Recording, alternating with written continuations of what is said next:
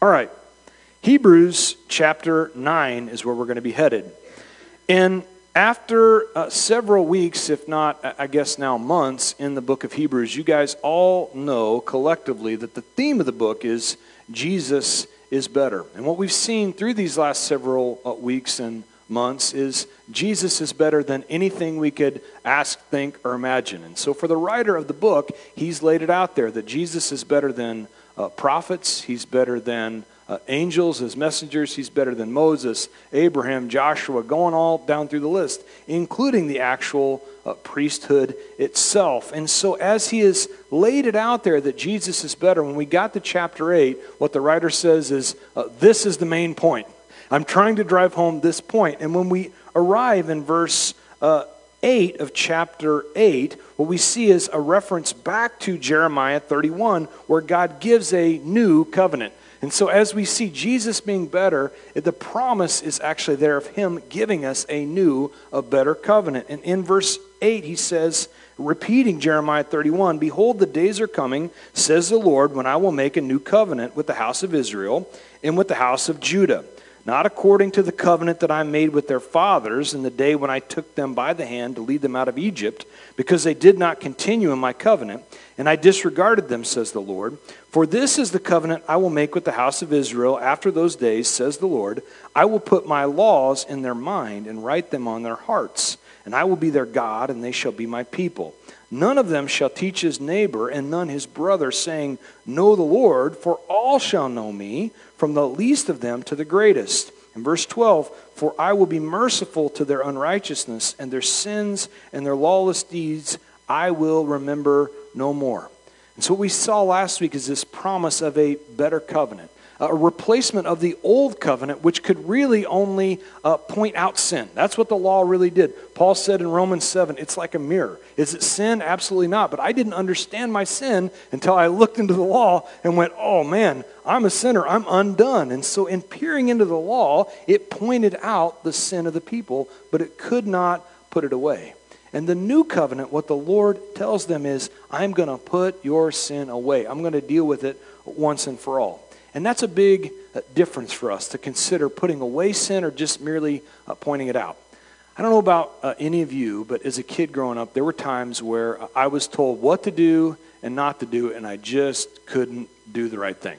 Now, for most of you, you're probably fantastic children. But for me, at various times, I had struggles. I knew the law, and yet I disobeyed the law. And as a result, I had to suffer the consequences of the law. But man, leading up to that, I felt horrible because I knew I had gone directly against what the law that was given to me stated. My parents had told me what to do and what not to do, and I felt awful, separated. I knew that my sin had condemned me until the time to make payment. And so the payment in my house as a kid growing up oftentimes took the form of a spoon. And the spoon conveyed the payment of my sin directly on my backside. Now, after I had experienced this very direct application of the law onto my rear, I came away with a few different things. One, my butt hurt. But secondly, you know what else? My sin had been paid for. The debt had been paid. And now what had separated me, I now had payment for that, very direct and painful payment. But interestingly enough, I didn't have the guilt and the feelings like I had done wrong any longer because now I was a part of the family again. And so what we see is that with the law, it could point out sin. There was a payment in the form of an innocent animal, something giving its life on our behalf. But even looking into that, what you know, the people felt was a continual guilt. Like that animal had to give its life for me.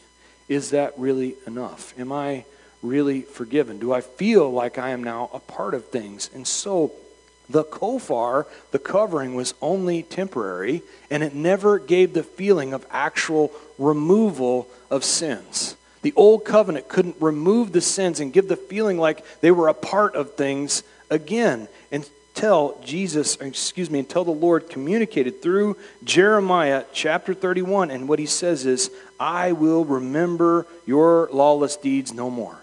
Now, God, it's important to point out, doesn't have the ability to forget. He's God.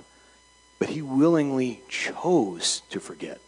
He looked at our sin and said, you know what, I'm going to intentionally not remember that. I'm going to look the other way, because when he looks at us now, all he sees is the perfect blood of Jesus. That your sins are forgiven. I can see the payment has been made. But it's important to note that that wasn't free. I get really upset when I hear the free gift of salvation that gets touted all over the place. This is a free gift, a free gift. And while that we may be able to come to Christ through no particular work of our own, it was anything but free. It cost Jesus everything. He had to leave everything behind on our account. And so it was a very exceedingly costly gift. But the reality of it is, it dealt with our sin once and for all. Sin could be put away. And in verse 13, a new covenant, he has made the first obsolete. Now what is becoming obsolete and growing old is ready to vanish away. And so now the old covenant, there's no need to go back to that, because this new covenant has the ability to actually put away sin. And as we transition now into chapter 9, what we're going to see is the old covenant is going to be put away. The new covenant is now there, which means all the trappings of the old covenant are not necessary any longer, including what they loved, which is their temple, their sanctuary. Why? Because Jesus has become a better sanctuary. In him is our sanctuary, which leads us to chapter 9, verse 1. Then indeed, even the first covenant had ordinances of divine service, and the earthly sanctuary. For verse 2, a tabernacle was prepared, the first part in which was a lampstand, the table, and the showbread, which is called the sanctuary. And so in Exodus, what we see is God giving Moses a very clear direction on how to construct this building called the tabernacle. And what the tabernacle really was like a portable way for God to be able to go with the children of Israel as they made their way through the wilderness, but for him to be right in the middle of the camp.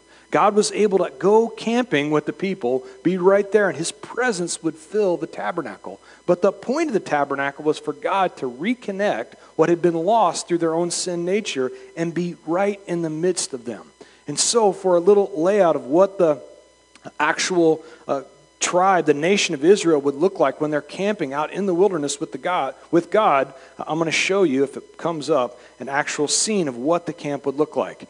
Now, if you go through the book of Numbers, you'll see God give them a very specific order of how the different tribes would line up around the tabernacle, with the tabernacle being in the midst of the camp. And the tribes were of various sizes, so God assembled them in their various sizes around the encampment, to the north, to the east, to the south, to the west, but the tabernacle being in the middle.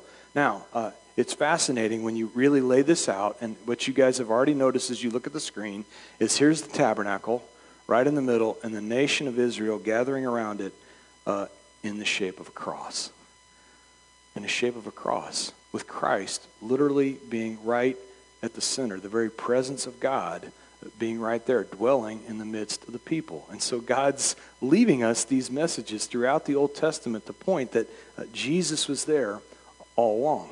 Now, in this tabernacle setting, as you go into the tabernacle itself, you have on the outside a courtyard. And the courtyard was separated off with these curtains that would go all the way around the courtyard. And when you walk in there, you have this altar that they would offer the offering on. So the animal would be slain. It would then be placed on this altar. And that what they would do essentially is barbecue it.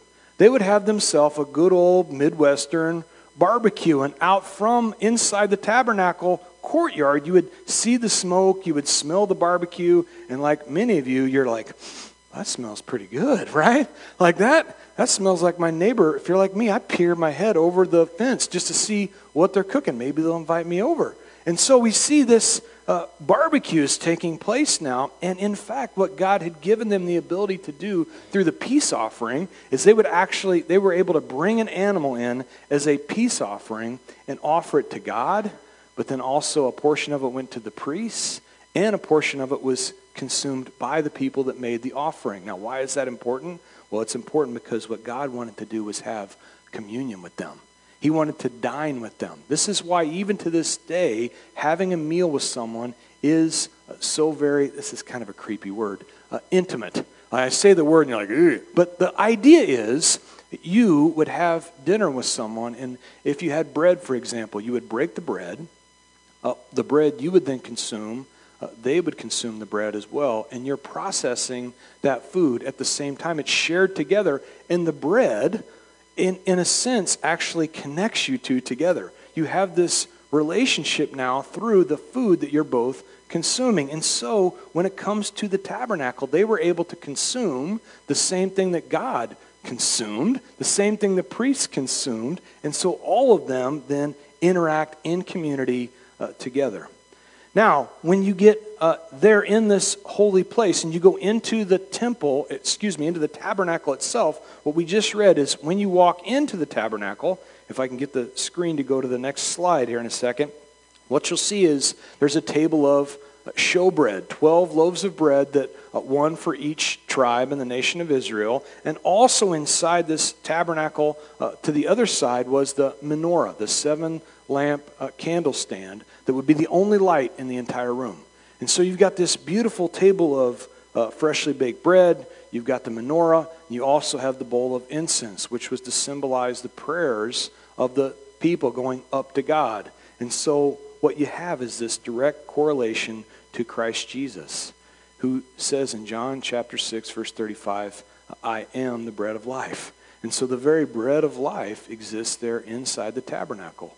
On the other side, the only light in the entire room, the menorah, what Jesus would say in John 8:12 is that I am the light of the world. And so the light of the world and the bread of life are all right there in the tabernacle. And then the incense is going up. The prayers of the people are going up to God.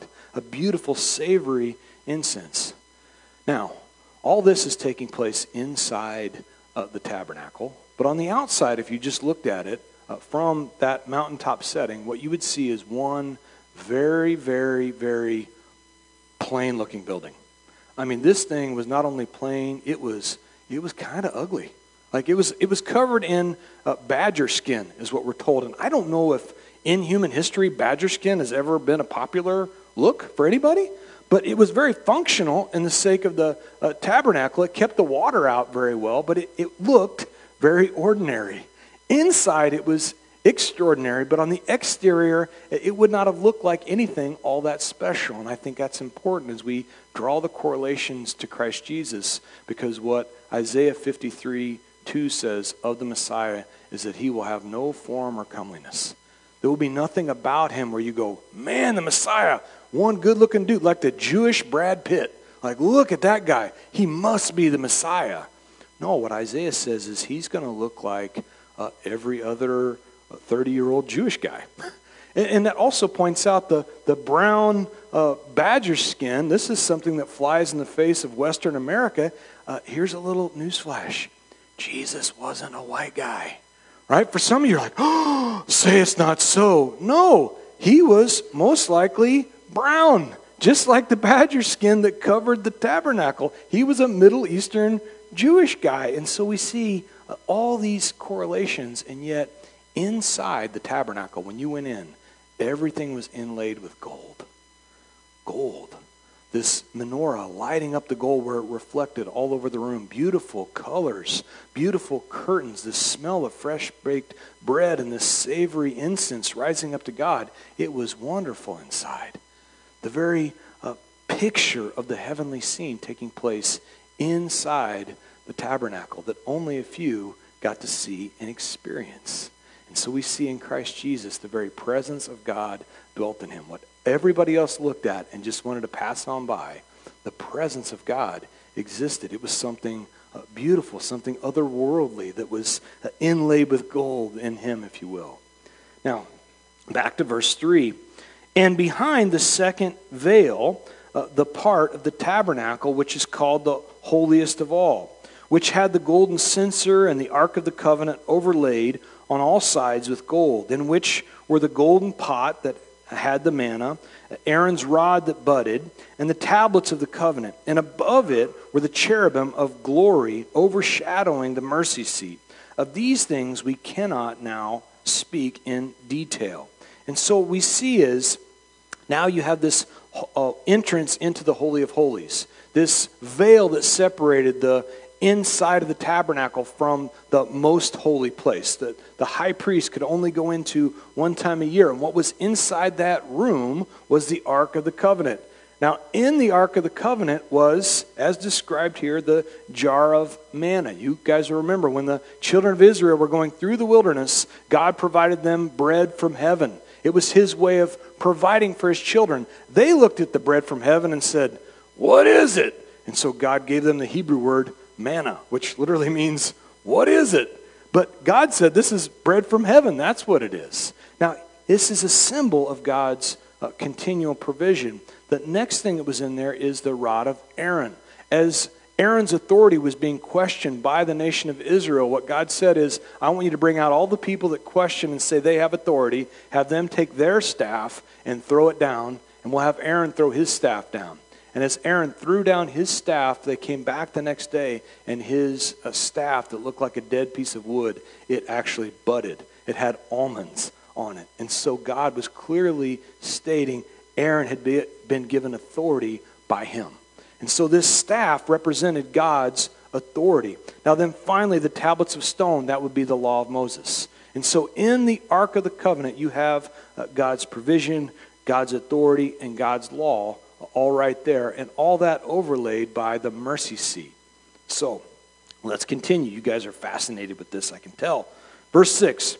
Now when these things had been thus prepared, the priests always went into the first part of the tabernacle performing services. And so here what we see is the priests had jobs. They would go into the tabernacle, they would trim up the wicks on the candles, they would make sure they had olive oil in them because the menorah had to stay lit all the time, 24/7. So they had duties to fulfill. The showbread had to be changed out once a week, and so they would go in and change out the bread. They would make sure the bowl of incense had the right mixture there, and it was always raising incense up to heaven. So they were ministers, servants inside the tabernacle proper.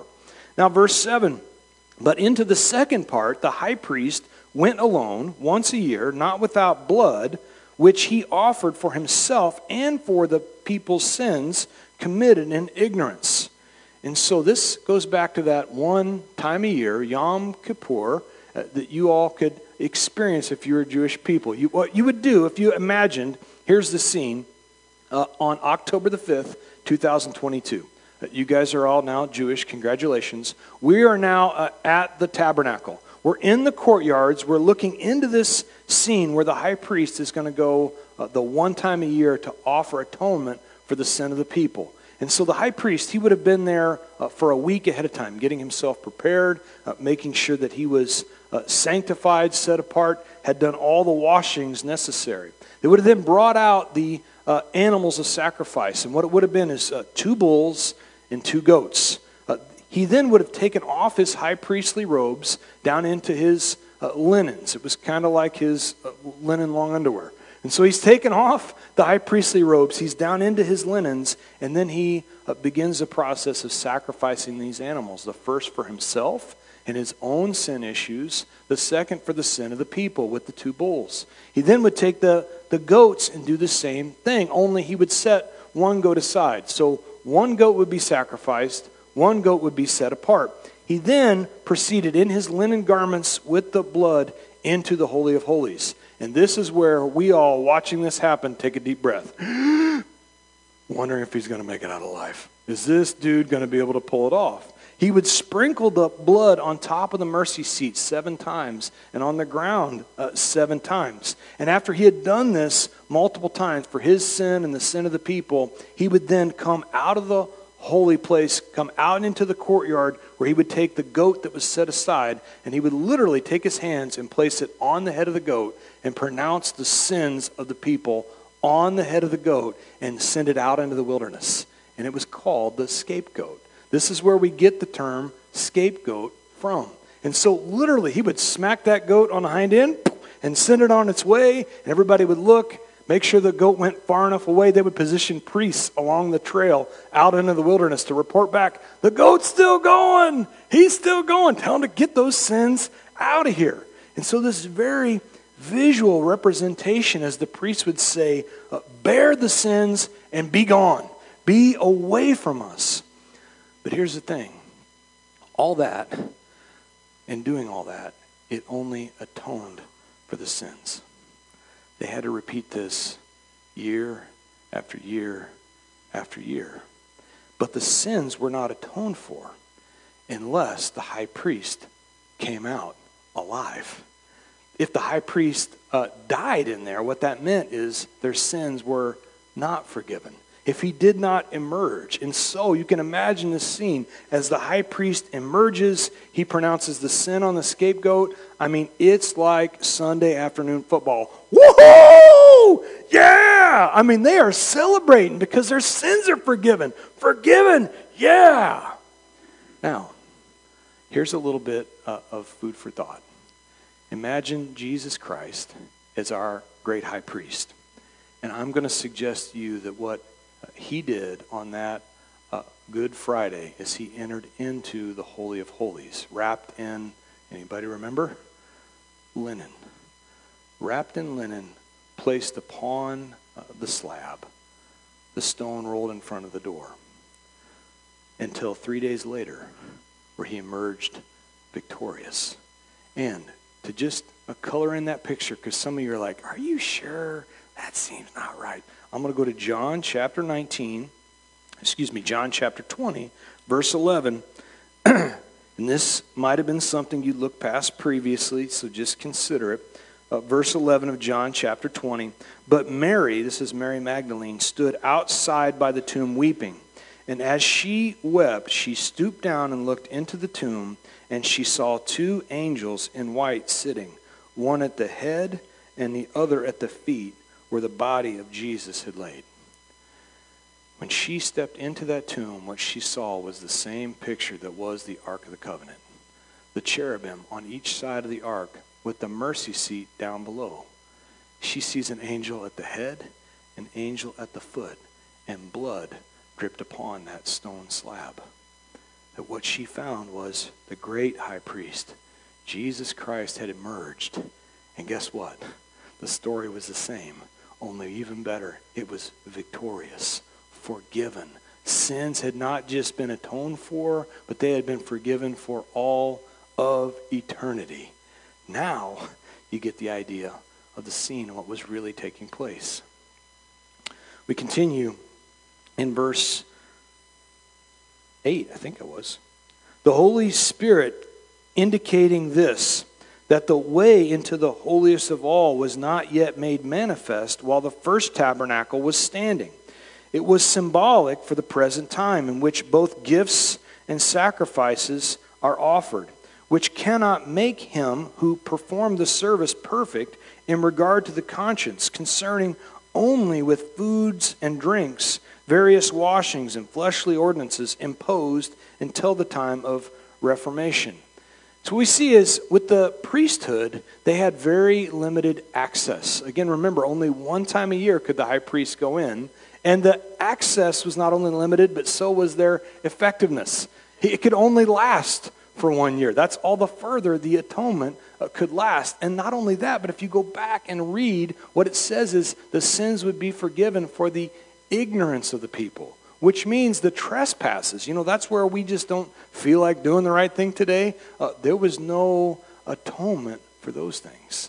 And so now it's so much better of a sacrifice that Jesus Christ has taken all of that away. But in this part that we're in right now, one man, one time a year, and not only that, but the man who went in, he was also a sinner. And so you have an imperfect man offering an imperfect sacrifice, and it was all limited in this setting.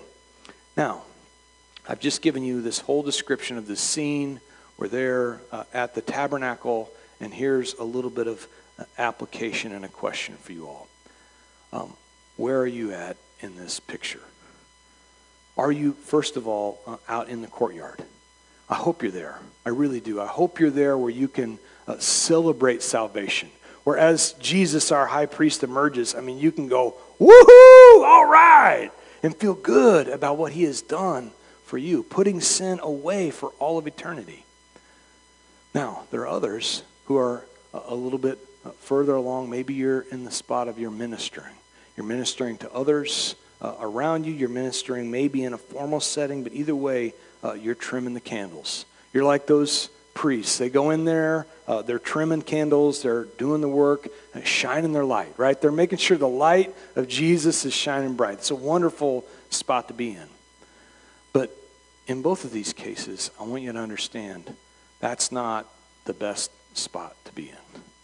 The absolute best spot to be in is in the most holy place. And that's really what I wanted to pose for you and myself as well, is are you spending time in the most holy place? It's a wonderful thing to celebrate. It's a wonderful thing to do the work that God has given you to do, but no different than what happens in the scene in Luke chapter 10, verse 38 through 42. That's the story of Mary and Martha, right? Martha, she's serving. She's doing her thing. She's trimming the candles and she's taking care of people. But here's Mary just sitting at the feet of Jesus. And Martha's upset because she's looking at this scene like, why am I working? And Mary is just sitting at the feet of Jesus. And what does Jesus tell her? That Martha, don't criticize. She's doing the better thing. She's doing the better thing because she's sitting in the presence of the Lord. And I think the struggle for us is a few different things, potentially, when we don't find ourselves in the most holy place. The first and most obvious is we are distracted. Maybe like no people ever before. I don't know about you, but I sit to try to have my quiet time, and I have that stupid idle phone next to me, spawn of Satan. And the thing dings, and it vibrates, and I convince myself that I need it because I'm pulling up my Bible app, but it's so blasted distracting. And we find ourselves in this spot. We are distracted in all sorts of ways, and we cannot just simply sit at his feet and let him minister to us because we're so distracted with everything else going on. But the second reason that I wanted to suggest, it goes a little bit deeper, and it's a little more introspective. And I think there's probably more truth here for most of us than we'd like to admit, that we don't spend time in the most holy place because we don't feel worthy. We feel like our blemishes and our faults and our struggles have essentially made us no longer able to sit in the most holy place, or we don't like to think about all those things. We don't like to really consider all the ways that we're tore up from the floor up. So if that's you, here's good news. You've got good company. Isaiah chapter 6, verse 5. This is Isaiah in the presence of God and how he responded. Verse 5. He says, "Woe is me, for I am undone, because I am a man of unclean lips, and I dwell in the midst of a people of unclean lips. For my eyes have seen the King, the Lord of hosts." That's how it feels, right? Woe is me. Who am I to be in the presence of God? I'm a man of unclean lips. And yet, if you'll allow yourself to go there, here's what the awareness of the sin and our struggle does. It gives us an opportunity to repent. It gives us an opportunity to really be real and say, God, I'm struggling in this area. I'm struggling in this spot. And what takes place inside the Holy of Holies, understand there's no light in there. The menorah was out in the tabernacle proper, but in there is no light other than the light of his presence. The Shekinah glory. His glory exists there. And while we are considering all the ways we've failed, what you'll find is his glory will surround you.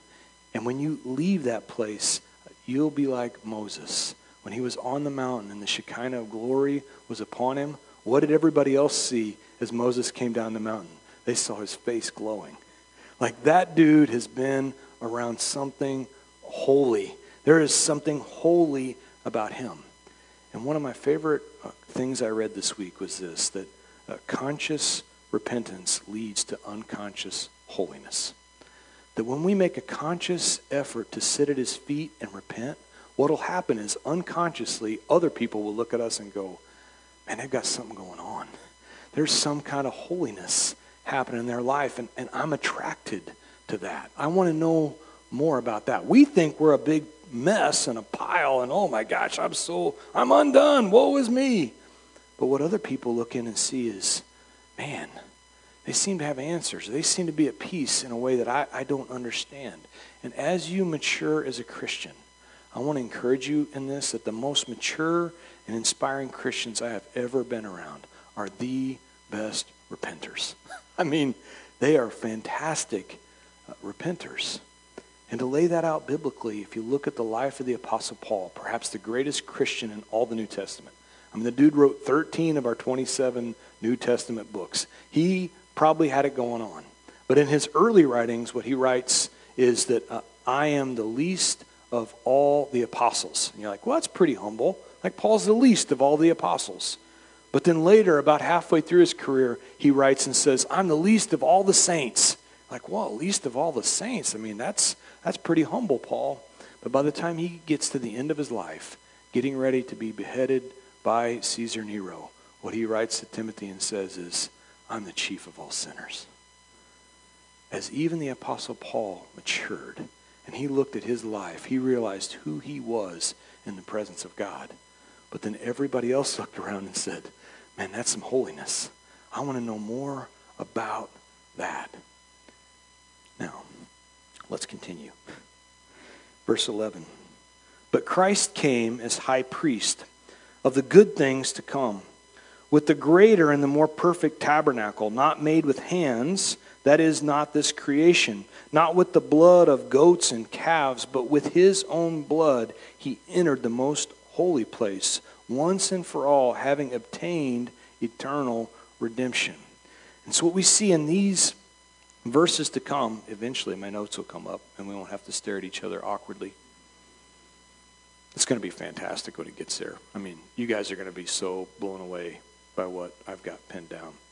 Or we're just going to continue looking at each other like this and wondering why the slides don't advance. But there you have it.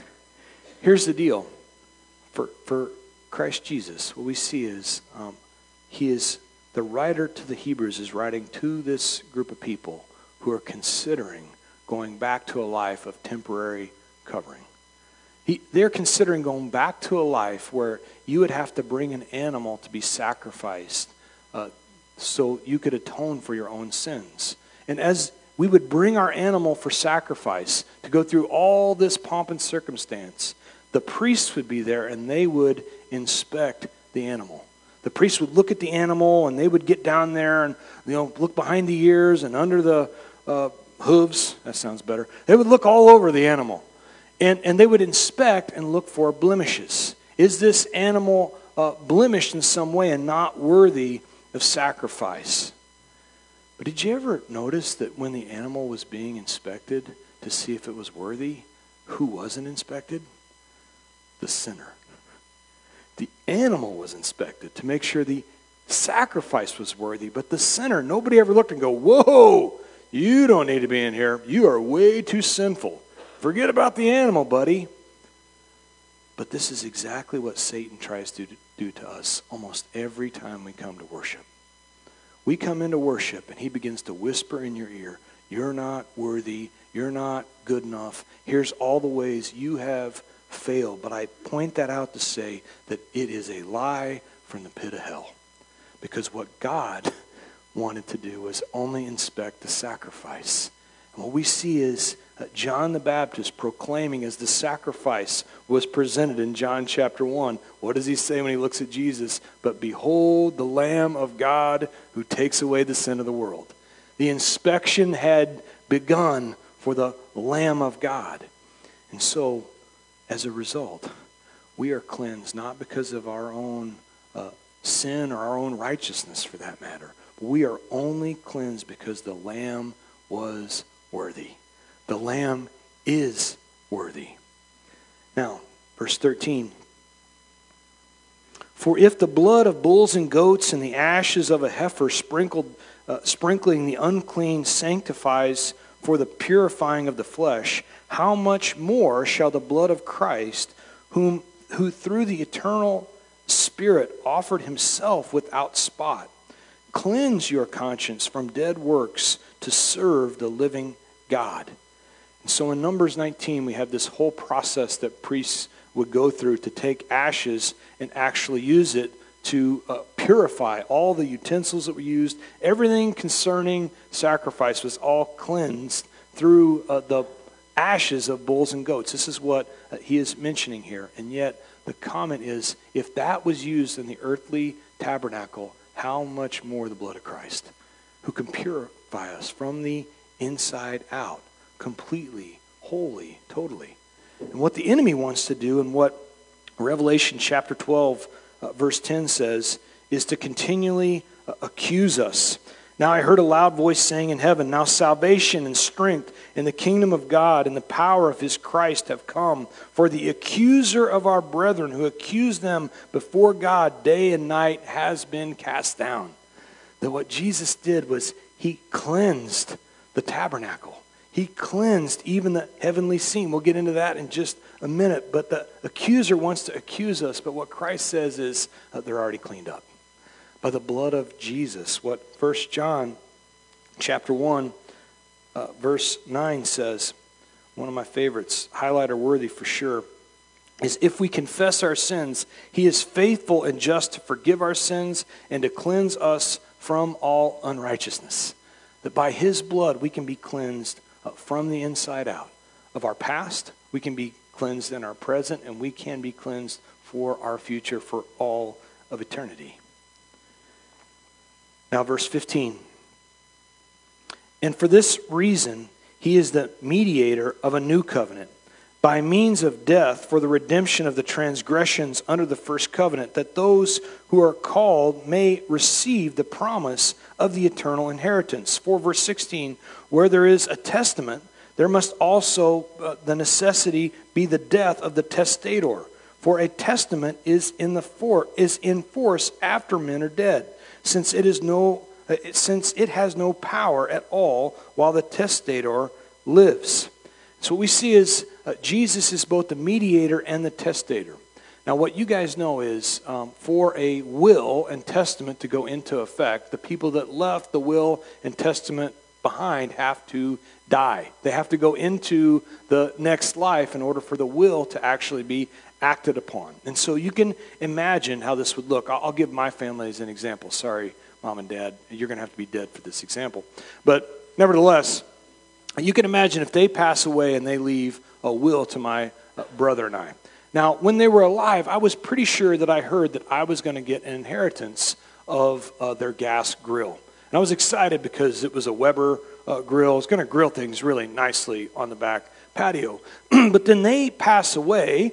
They make their way on up to be with Jesus. And now we get out the will and we begin to read it. And what we find out is that my brother Brett is in fact the inheritor of the gas grill. Now immediately I'm upset. I mean, I had already planned it out. I had all my steaks ready to go. And I begin to throw a fit. We need a mediator. And what the mediator does is he goes through the will and he says, "Oh, you misunderstood what they said. They told you you were going to inherit the gas bill, which is way different than you getting the gas grill." And so that couldn't all be sorted out unless there was a mediator. The story here in Hebrews, what the writer is trying to convey is we would not be able to receive the inheritance unless the testator had gone on to die. That's Jesus Christ. He had to give up his life so that we can have the inheritance, which is eternal life. But he didn't just leave us confused, wondering who got what or how this is all going to work out. He gave us a mediator in the Holy Spirit, so that as we go through his word, he can actually, by the power of the Spirit, translate the word to help us, give us eyes to see and ears to hear, understand what he's trying to communicate. Now, verse 18.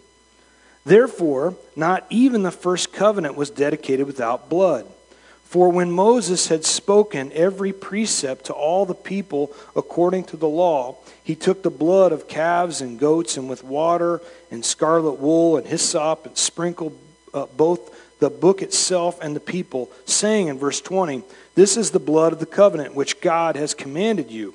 Then likewise, he sprinkled the blood, both the tabernacle and all the vessels of ministry. And according to the law, almost all the things are purified with blood, and without shedding of blood, there is no remission of sins.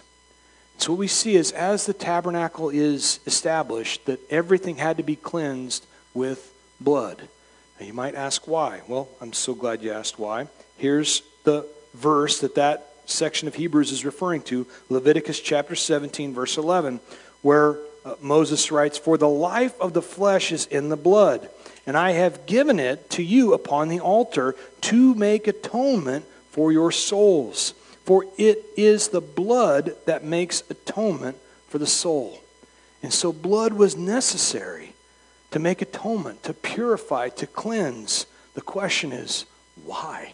And when we read through the Old Testament and it's like, why so much blood? Why does blood have to be shed here and there? It seems like such a bloody book. Why is all this necessary?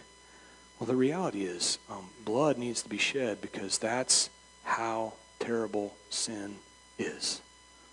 If you go back to Jesus being examined, I mentioned that earlier. He came into Jerusalem 4 days prior to his crucifixion to be examined, starting on Palm Sunday. He would then be crucified on Passover. That is a direct tie to Exodus chapter 12, where they would bring in the lamb into the house to be sacrificed so that the family could live, but they would keep the lamb in the house for, you guessed it, 4 days to examine. Now, I bring that up because there's something else that happens when you bring an animal into your house and you welcome it in for 4 days. If your kids are anything like my kids, they become attached to it. The lamb begins to get nicknames like Lamb Chop and Little Lammy, probably sleeping with one of the kids or maybe even at the foot of your bed. And then you can imagine 4 days later when the family's attached and everybody loves Little Lamb Chop, when you have to then go and slit its throat.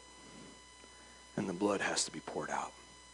There is no doubt tears and upset kids and probably upset moms and dads because this thing that you had grown to love, this animal, had to be killed so that you could have life.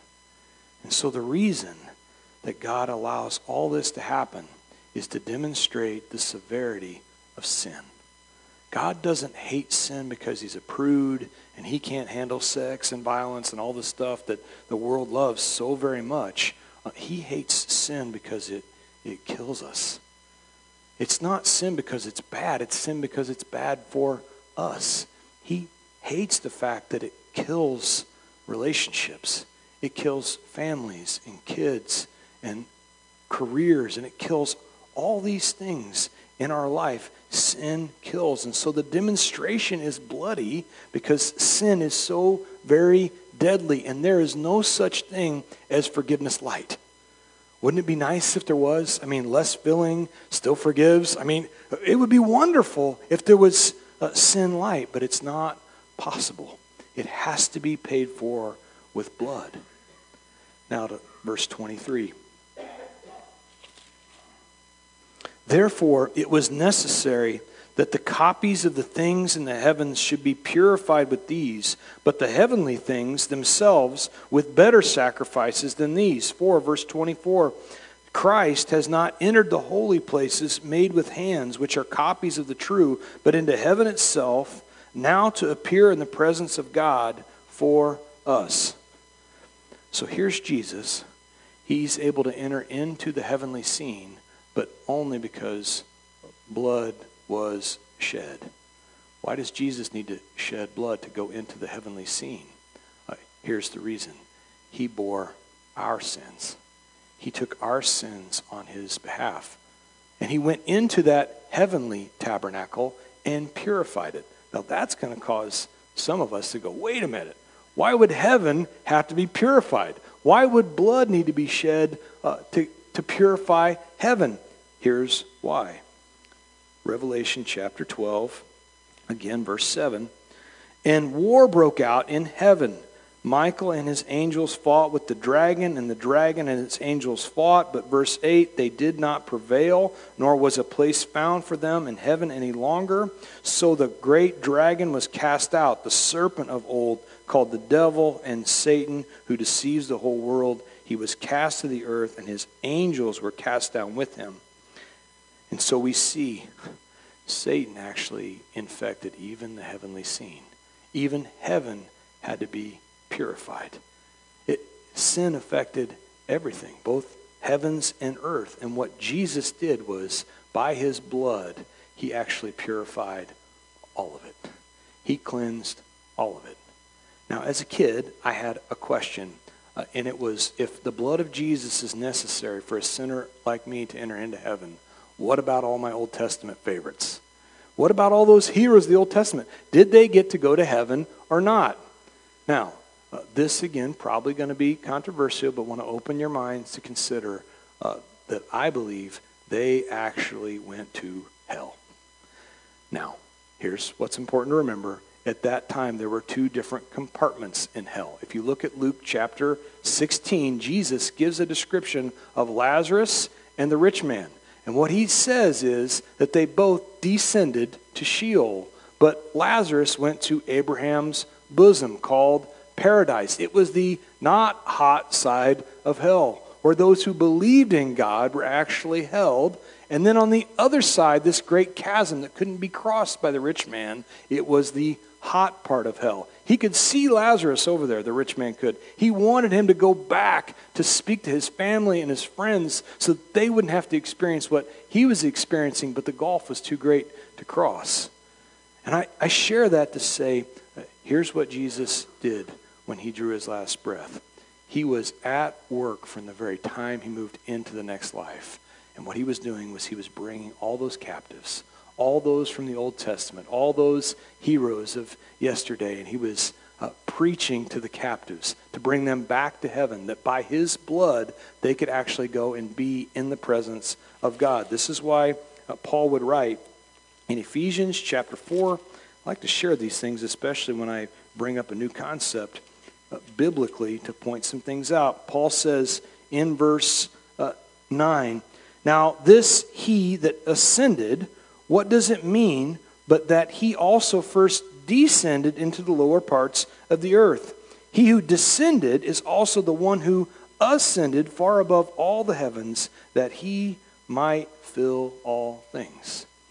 What 1 Peter chapter 3 would say is that he went down and he preached to the captives and brought them out of their captivity. And so this beautiful scene where Jesus actually brings those captives out of the spot, Abraham's bosom, paradise, into the very presence of God for all of eternity. Now, back to the text at hand.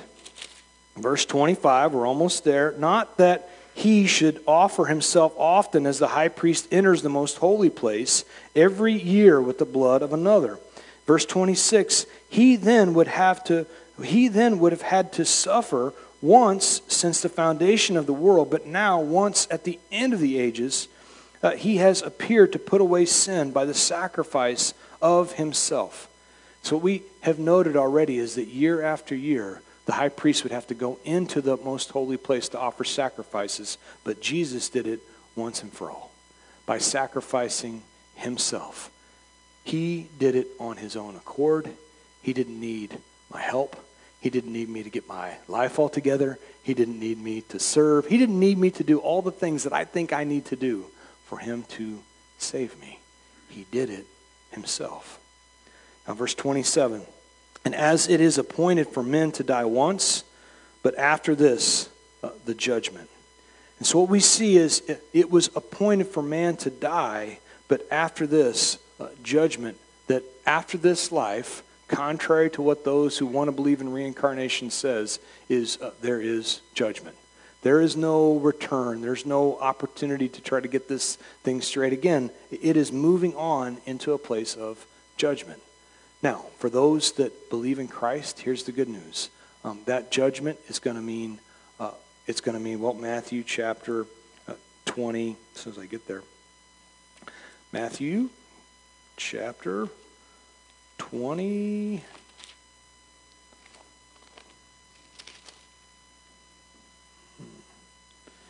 Matthew chapter 25, verse 23. This is what you'll hear as a believer in Christ. "Well done, good and faithful servant. You have been faithful over a few things, and I will make you a ruler over many things. Enter into the joy of the Lord." What a wonderful thing to have the opportunity to hear because we believe in Christ Jesus. that it's not my righteousness that I'm dependent upon any longer. It is him and his robe of righteousness that he has given me. Now, for those who did not believe, it's going to be something far different than that. It's going to be what Jesus would say in Matthew chapter 7, verse 23. I will declare to them, I never knew you. Depart from me, you who practice lawlessness. You know who Jesus was talking to in Matthew 7? The overly religious. Those who had self-righteousness, that thought they were all that in a bag of chips. And what he says to them is, depart from me, you workers of iniquity. I never knew you. I didn't have a relationship with you. And so what we find is that if you are born once, you will have to die twice, both physically and spiritually. But the beautiful promise of Christ Jesus is if you're born twice, you only have to die once. Resurrection spiritually means we can live through eternity with Christ Jesus because our sin has already been dealt with once and for all. Now lastly, verse 28, so Christ was offered once to bear the sins of many. To those who eagerly wait for him, he will appear a second time apart from sin for salvation. And so the first time Jesus came, it was to deal with sin. The second time he's going to come back, it's going to be for the purpose of salvation.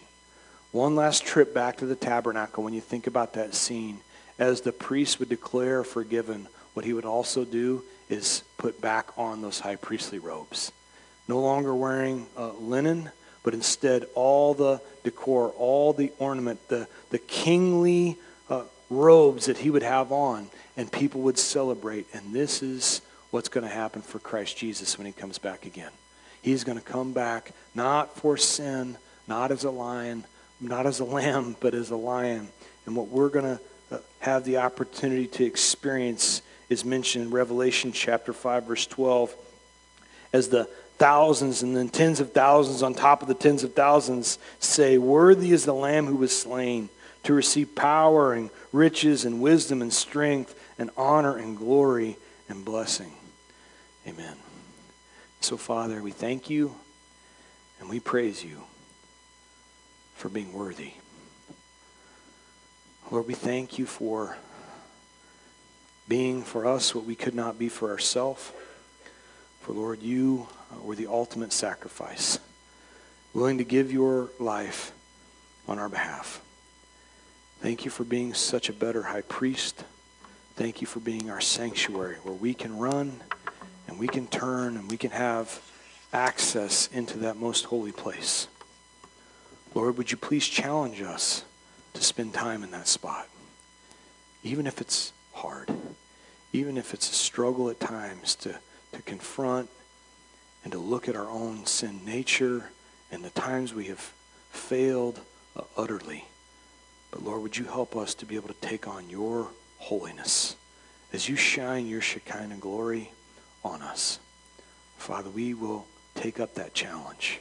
We desire as a people to spend time at your feet in your presence. Lord, please make your way, have your way with us. In Jesus' name, amen.